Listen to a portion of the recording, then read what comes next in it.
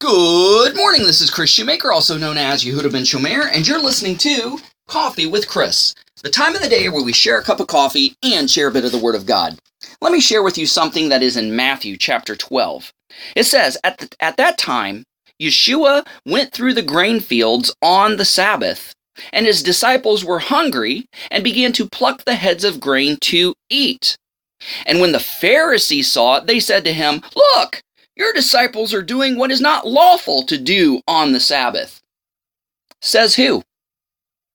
Whose laws? Not God's laws. Because God's law says that if you're passing through somebody's grain field and you get the munchies, you're allowed to get a handful in order to satiate your immediate hunger, but do not put a sickle to the grain. In other words, don't harvest it. The disciples weren't doing anything wrong. So what did they mean by, look, your disciples is not doing what is lawful to do on the Sabbath? By whose law? By whose account? Who said so? Whose rules are you quoting?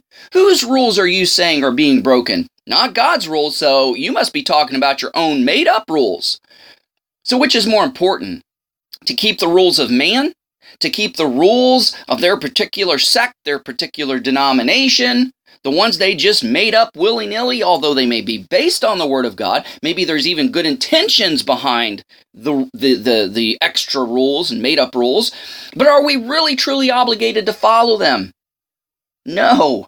We are obligated to follow God's laws. As long as you're doing what God says and what the Bible says, you don't have to worry about any other man-made rules. God's rules come before man's rules. Now, if man's rules line up with God's rules, obviously do them.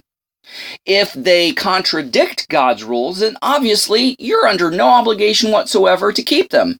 However, if it's one of these rules, it really doesn't matter one way or another. It's not a crime, but yet it's maybe not a huge benefit, but it's more out of respect. Then it's your choice whether to keep it or not. I mean, I'm not saying take all the rules of a church or a denomination or a sect and just throw them out the window. Some of them are there for good reason. And some of them are the basis of some very beautiful and God-honoring traditions. And if that's the case, by all means, keep them. If they edify your life or draw you closer to God or closer to your fellow believer, then there's no problem in keeping those man-made rules. But if they cause a problem and they detract from your relationship with God or other people, or they're a hindrance or they nullify God's word or something, then you're under no obligation to keep them, and don't let anybody put a guilt trip on you for, not keeping such rules or laws. Guys, thanks so much for listening. Go out there and have a great day. Shalom and God bless.